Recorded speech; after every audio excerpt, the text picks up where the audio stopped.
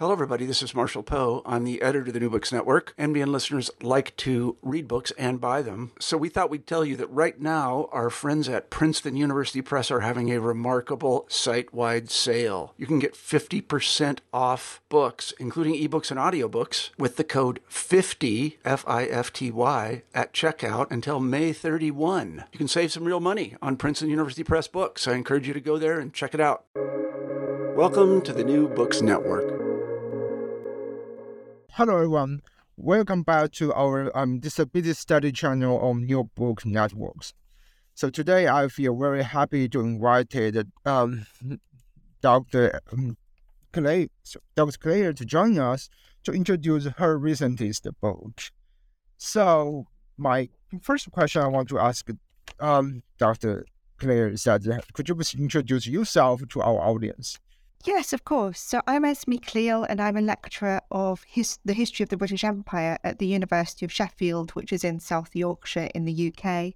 And I work on the history of disability, and particularly in colonial contexts. Okay, thank you so much for your introduction. So my next question is about, I'm wondering the reason why you take interest in the promising field of disability studies. Sure, yes, of course. So when I started working on disability about 10 years ago, I just started as a lecturer at Sheffield, and academically speaking, I wanted to build on my doctoral research, which was on missionary attitudes towards race and gender. But I was also grappling with my identity as a researcher with scoliosis, with painful scar tissue adhesion, serious and enduring mental health difficulties, dyslexia and fibromyalgia, all of which can also be described as hidden disabilities. So bringing together these personal, political and academic interests by investigating disability in the British Empire seemed a somewhat natural progression. And so I started reading around the field of disability studies and was just delighted to find such an interesting and varied field of research. Okay, thank you so much again for your answer. So then let's go to your book, Colonising Disability. So my first question is about the first chapter of your book. So I'm wondering, could you please discuss the discourses utilized to construct disability as a category of difference in the 19th century British Empire?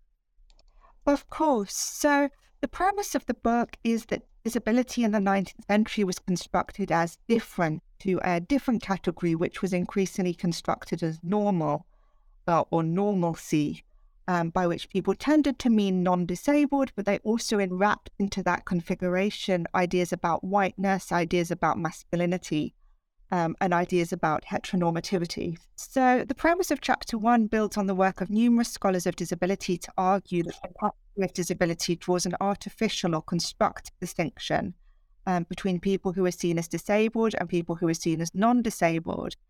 And I'm sure that for many of your listeners, this is just to repeat what is already well established in the field, which is that specific impairments, blindness or deafness, for example, have always existed, but they were configured differently in different historical periods. And that's what Chapter 1 is about looking at how that happened in the 19th century. So different scholars have had different interpretations of why disability was configured different in the 19th century.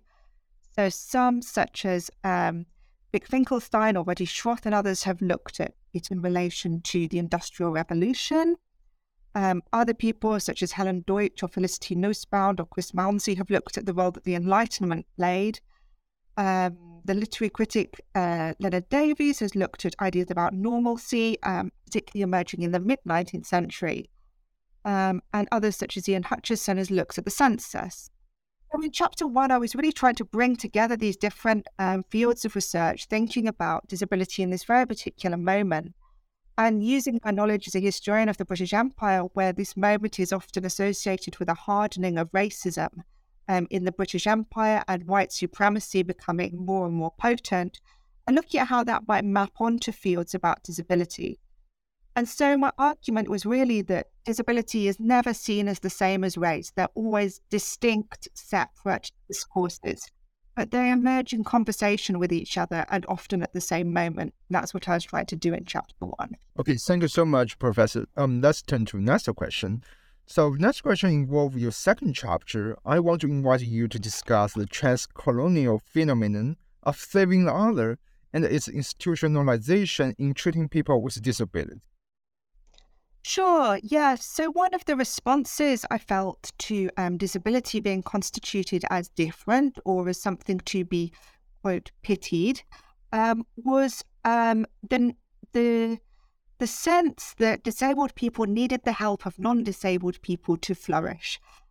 Obviously, this is another construction, but I trace it through the emergence of deaf schools, schools for the blind, and schools for people with a range of disabilities and impairments, or perceived impairments and disabilities in this period.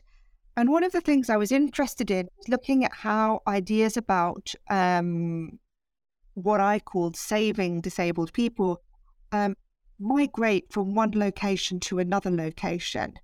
And a lot of this happens through kind of the spokes of the wheel model of colonialism, where ideas about difference and disability were taken from Britain to various colonial locations, but they also circulated between colonial sites. So from Australia to Canada, or from Ireland to New Zealand, for example. So not necessarily routing through the imperial metropole. And in looking at this, I was really drawing on critical colonial scholars such as Zoe Laidlaw or Alan Lester, who've really looked at empire as a kind of a networked project. And that is something that explains the circulation of knowledge. And of course, that knowledge is constructed. So Dr. Tu was trying to do that, but as well as looking at the way in which non-disabled people wanted to, quote, save disabled people, I was also interested in trying to think a bit about the agency of disabled people in contributing to these projects. So in particular, middle class, white, usually male, deaf or blind people, for example, were quite important in putting forward arguments that their lower class counterparts needed this kind of intervention. And so that was how I was trying to look at ideas about disabled people as agency and how that occurred in conversation with the structures of empire. Okay, thank you so much again. So now let's go to, the third chapter of books. So for this chapter, I want to invite you to discuss alternative freakery discourse and how its influence went beyond the freak show into the deaf and blind institutions. Sure, yes, of course. So in this chapter, I was really drawing on the work of a lot of scholars, and to name just two, I might think about Nadia Derber or Rosemary Garland-Thompson. And in particular, Thompson has argued that the history of disabled people in the Western world is part of the history of being on display and being, this is a quote, being visually conspicuous whilst being politically and socially erased. That was her argument that forward in the article Seeing the Disabled in 2001. And so whilst chapter 1 looked at the spectacle of being disabled in, quote, the East or the non-Western world, and chapter 2 built on this to examine how many disabled people were treated through schools and institutions, this did not characterize the lives of all those people considered to be disabled, and those labeled as being, quote, freaks, and by that they often meant having some form of physical anomaly, not only constituted part of the population of disabled people, but helped to constitute its conceptualization in that category in the public sphere. So in this chapter, I argue that the popularity of the freak show and the prevalence of impairment as a key part of it testifies to the significance of disability as a contemporary social concern. So relatedly, I argued that freak shows contributed to how disability became objectified as something other and something beyond, if not antithetical to, what might be described as the self. And I felt that in order to try and make this theoretical argument, what I needed to do in this chapter was really root it through individuals and to bring their stories to the fore a little bit. And so I looked at, for example, Joseph Merrick, who was described as the Elephant Man, or Eng and Chung Bunker, who were described as the original Siamese twins. All these words so problematic. Tom Wiggins, who was called Blind Tom, or Creo, the missing link, etc. And it will be noted that many of these performers, all in fact except for Joseph Merrick, were not only disabled or having some form of physical anomaly, but were also people of colour and often from colonial sites. And this fact, which arises from the sources, tells us something I felt important about the relationship between disability and race in the constitution of bodily anomaly. And the other thing that's to note about this chapter is that geographical framing was slightly different to some of my other chapters. So unlike a lot of scholarship, which is on this area, tends to focus on the US or possibly on Britain, I felt that there was also, again, something important about movement. And so a lot of these performers moved from the US to the UK, to other imperial sites. And so I felt that to focus solely on the British Empire, those territories that were legally defined as part of the British Empire in this period, would have cut these stories to pieces. And so I included the US in this case more than I did in other chapters. Again, so after that one, let's go to the next chapter. So for the chapter 4, I'm wondering about interaction between the discourse of disability and the critical 19th century debate about what constitutes a humankind. Sure, yes. So this chapter provides a closer look at deaf education, and deafness features as a point of particular interest in the book.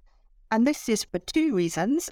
Firstly, I was interested in deafness because I've got some deaf cousins who introduced me to ideas about deaf politics, but it's also coming from the sources, and I felt that deafness proved a particularly dense point at which a lot of these ideas were discussed and articulated and argued about. So in chapter 4, I provided a closer look at deaf education to argue that the issue of deaf education spoke to issues of nationhood, belonging, the quote-unquote taming of the disabled body, the innate potential of human beings for, big quotes again, improvement, and the boundary that could be drawn between humans and animals, and the gulf that separated those imagined to be capable of, quote, civilization and those who could not.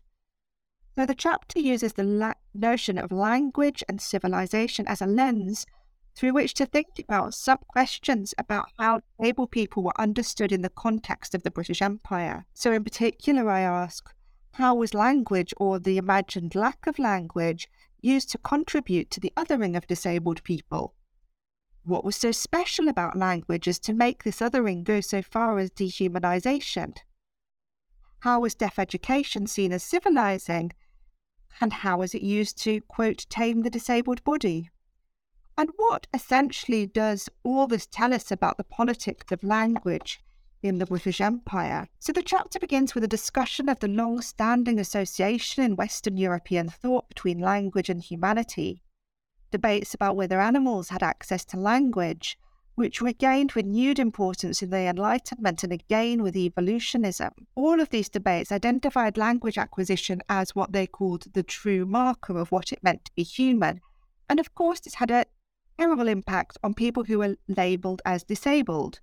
So those with aphasia or intellectual disabilities, those who were experienced deafness or hard of hearingness, and all this put those groups of people in highly vulnerable positions, and they were therefore often considered to be uncivilized at best and subhuman at worst. So from the late 18th century, deaf education was a means of apparently rescuing in heavy quote marks, deaf people from lack of civilization and lack of religion. And in doing this, I'm really trying to play off ideas that Douglas Ainton developed in the US context, where he looked at the relationship between deafness, evolution, and foreignness. And I argue that these trends can also be found in Britain and in the case of the British Empire, and in debates about BSL or British Sign Language, and that this also therefore picks up imperial resonances about which languages were acceptable, which languages were up to the task of education, which languages were, in short, civilized, and those which were not. Okay, thank you so much.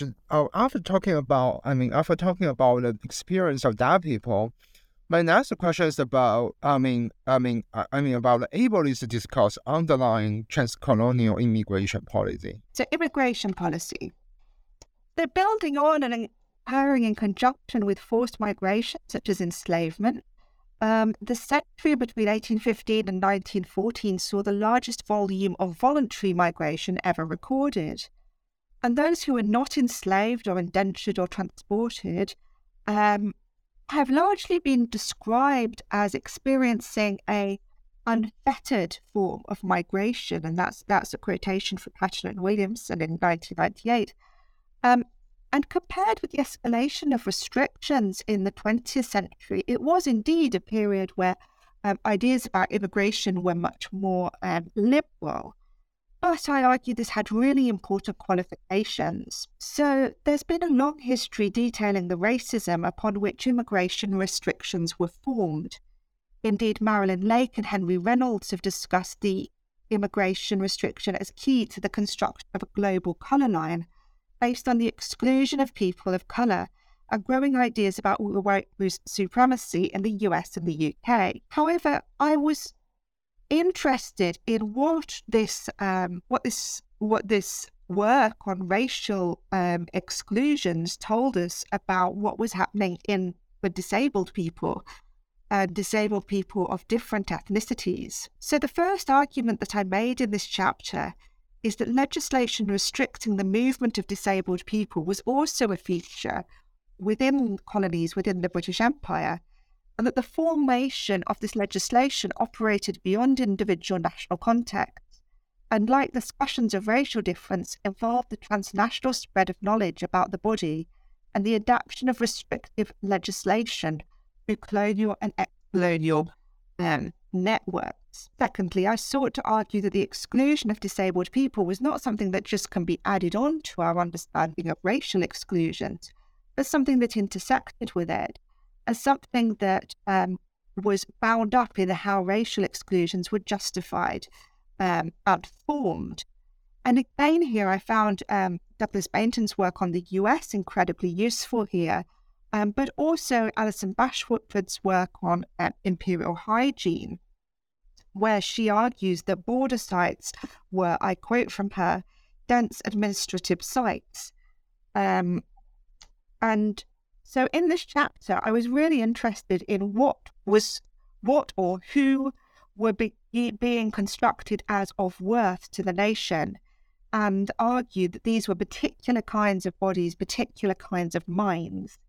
These people were white, North European, but they were also regarded to be mentally and physically fit, and that fitness was defined in rigid terms. The values attached to race, ability, and gender were mutually constituted, and masculine bodies were imagined to be independent working bodies. Whether or not a disabled person could work, their body was always read as dependent, incapable, and as a liability, and this reflects on ideas about female migrants as well. Great. Okay, thank you, Professor. Thank you so much for your discussion about the ableism assumption and its cause in the immigration policy. So after that, let's return to the experience of deaf people. So my question for this chapter, chapter 5, is about the formation of deaf identity in the community in the 19th century.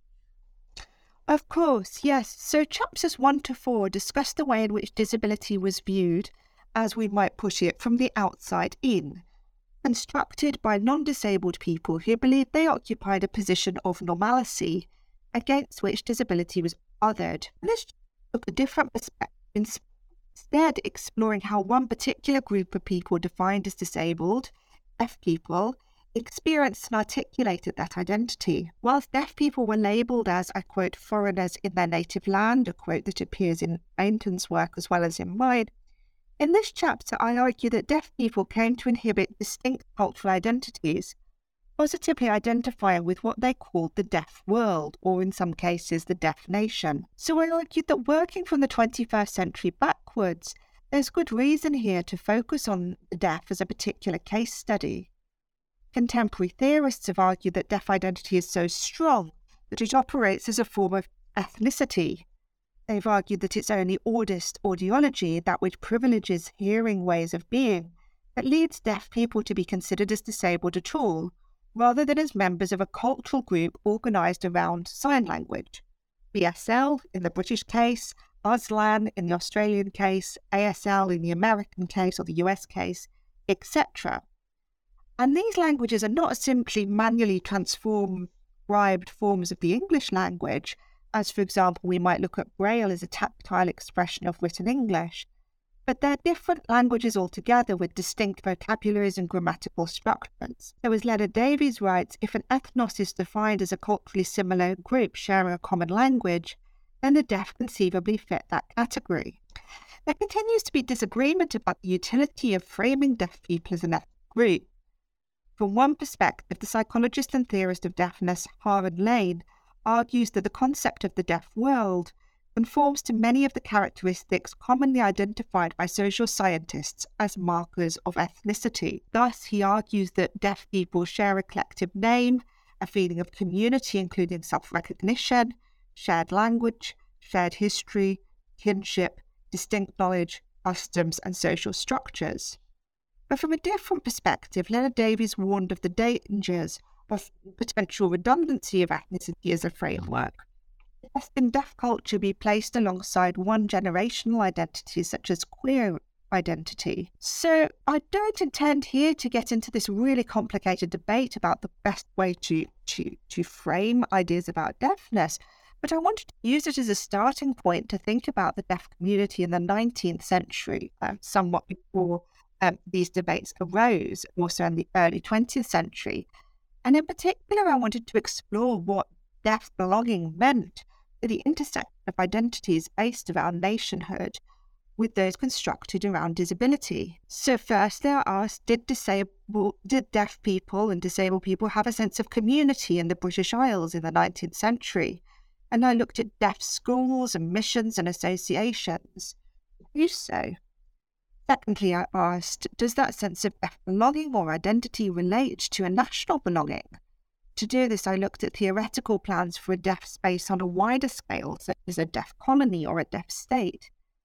And thirdly, I asked, how do these affiliations operate beyond a national context?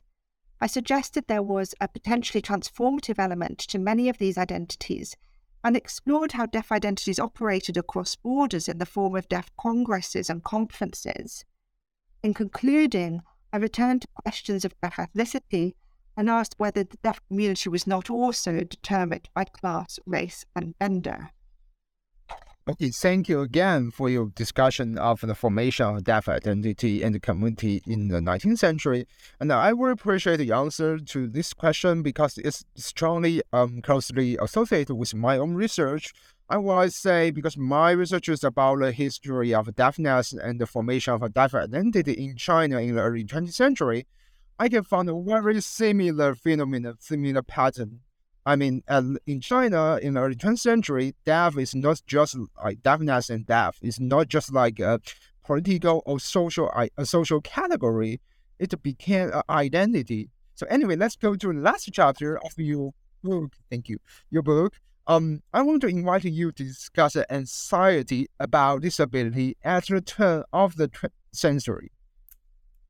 Sure. So the final chapter of the book is a chapter about the public articulation of disability in terms of concerns about the British nation. So in her study on deafness in Victorian Britain, Jennifer Esme has argued that towards the end of the 19th century there was a shift in attitudes towards deafness, that it stopped being a private issue or an individual misfortune and became a public threat. And in this chapter, I argue that there was a change that occurred more broadly than in attitudes towards deafness. It occurred in attitudes towards disability at large. So from sensory impairment to stature to intellect, from the end of the 19th century, disability became an issue relevant not only to the lives of disabled people and those who imagine themselves to care for them, but to everyone. It became not only a national issue, but also an imperial concern. And to some extent, this is an argument made in passing by Bernard Porter in his study of the role that imperialism played in metropolitan Britain about the impact of the South African War on ideas about national health. Porter suggested that the South African War was one of the first times that the questions of bodily fitness and the, quote, problem of the unfit also became issues of national security.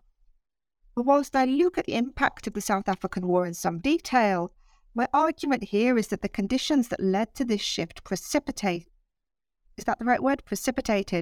the war itself, having their roots instead in concerns about heredity.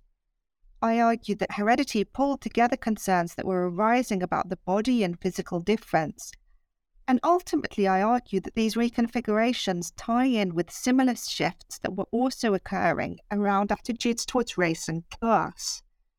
So historians such as Christine Bolt, have suggested there was a hardening of racial attitudes in the mid-19th century, and in the later 19th century, we get the age of high imperialism and the fast conquest of colonial Africa, which provided an additional backdrop to which attitudes towards race regrouped. Another important movement was the rise of thinking about degeneration and eugenics. And what I argue here is that some of these concerns not only applied to disability as well, but coalesced around the same issue. Now, this horrible word, feeble-mindedness, became a category ostensibly about mental impairment, but was also an issue which spoke to issues of ideas about race and class, and also included ideas about sexuality. So many women who had children outside of wedlock were seen to be, quote, feeble-minded. So as I've done elsewhere in the book, I used here the concept of ableism to understand the mutual constitution of class, race, gender, and disability. That is the valorization of the strong, masculine, white, non-disabled, young adult body. And I argued here that these qualities became increasingly linked with heredity, and therefore public concern. Okay, thank you again for your answer to the question. So, Professor Cleall, I very appreciate you coming to our podcast and introduce your book. So at the end, thank you so much. At the end, I want to talk to our audience. I highly recommend you consider if you are interested in either history of disability, history of British Empire, or history of 19th century and early 20th century. You may consider buy a copy of Dr. Cleall's newest book, her book, Colonising Disability, and read it. It's a fantastic book. So thank you so much for your listening. Thank you very much.